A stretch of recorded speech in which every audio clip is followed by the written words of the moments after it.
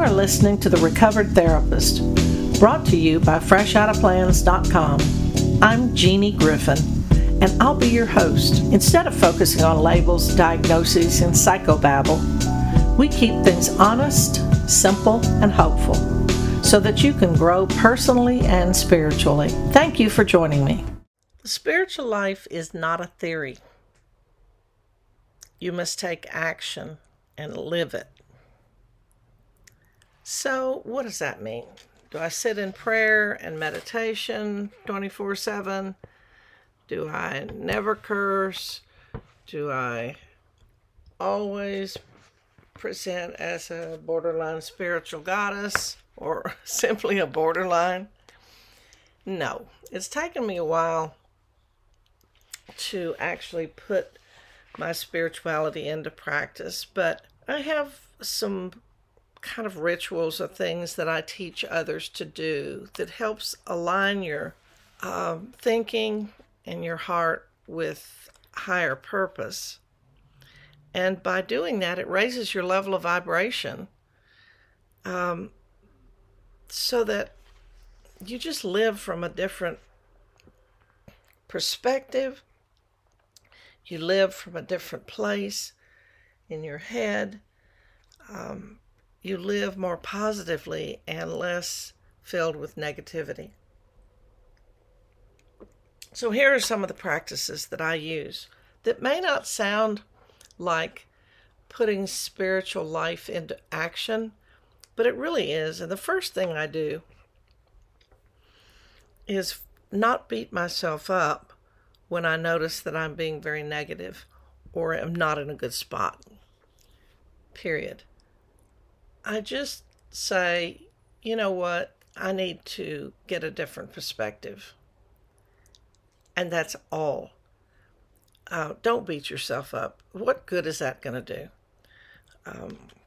So, one of the first things I do is recognize that I'm not in a good spot. And then what do? I go outside. I feed a squirrel. I feed a crow. I watch an ant. Now, so what? What does that do? Well, you know what? Those little babies live in the present. They go on around just being an ant or being a squirrel, and they're doing kind of what they were programmed to do when this creator created them. They're not sitting there pondering, the higher or the lower aspects of life. They're just in action, just being. They're just being. They are spiritually directed. This energy that created them with instincts, and they go with instincts. They don't have a brain like we do. Oh, lucky them. They don't sit around and second guess themselves. They just go on about being a squirrel. So sometimes that really puts me in the reminder of, trust and just live in the present. Another thing I do is practice listening and acting on my intuition.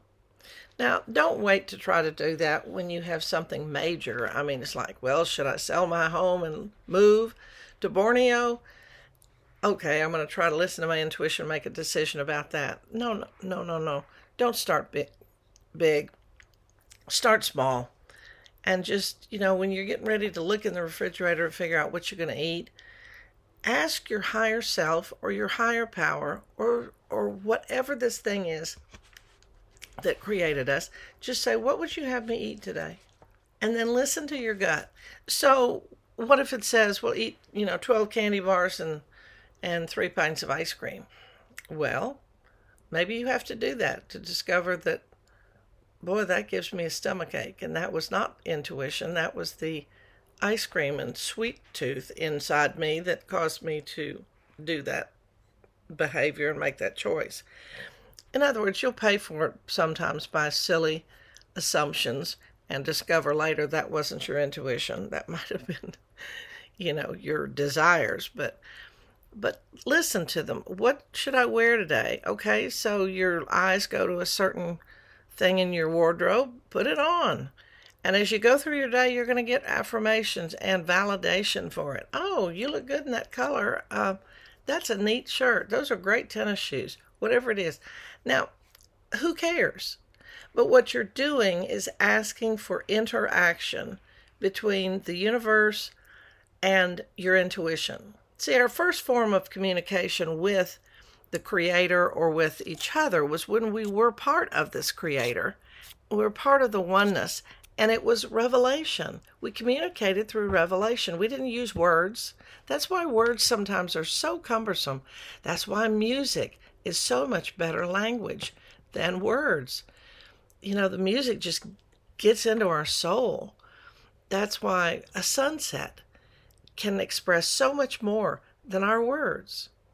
So, you know, I may get pretty irreverent. I don't so much anymore as I did when I was trying to make contact with this higher power thing or this invisible oneness. And so sometimes I would say, okay, I understand all the stories, and you gave Moses a burning bush, and so I need one too. I need validation that we are able to communicate and that there are helping spirits all around me. Call them angels, call them whatever you want to. But there are maybe your grandmother who passed away when you were 10 or whatever. But there is energy that is around us that is wanting to help guide us, wanting to help direct us, wanting to help talk to us. They just don't live in a human body anymore. So once you start asking for communication between these beings on the other side of the veil, they get all excited. Yeah. And the more they show you things. I was at a meeting the other day and we decided to change the time. And so the leader of the meeting said, okay, next time we're going to be meeting at 10 instead of 9. And another member of the group said, I don't know, I haven't gotten confirmation from the venue. So let's not prematurely tell people to come at 10 instead of 9. And I mean, not 3 seconds later, he said, wait, I just got an email. And at that moment, the email came from the venue saying, we've approved your 10 o'clock time. Well, the whole meeting started laughing because call it synchronicity, call it accidents, call it coincidence. When you start asking the universe to provide you with confirmation and validation, boy, you are going to get it right and left. And your intuition will be validated. So you'll be able to follow those signs and breadcrumbs like Hansel and Gretel did so that you know your way home. Another practice, spiritual practice, is to leave things better because you've been there. So if you are in a group, did all you do is whine and complain? You didn't leave them any better because you were there. Or were you helpful or kind, fun, pleasant? Oh, another thing is practicing compassion. Ooh, we can practice judgment, but practice compassion. And sometimes for me, if I really can't feel it, sometimes I just keep my mouth shut.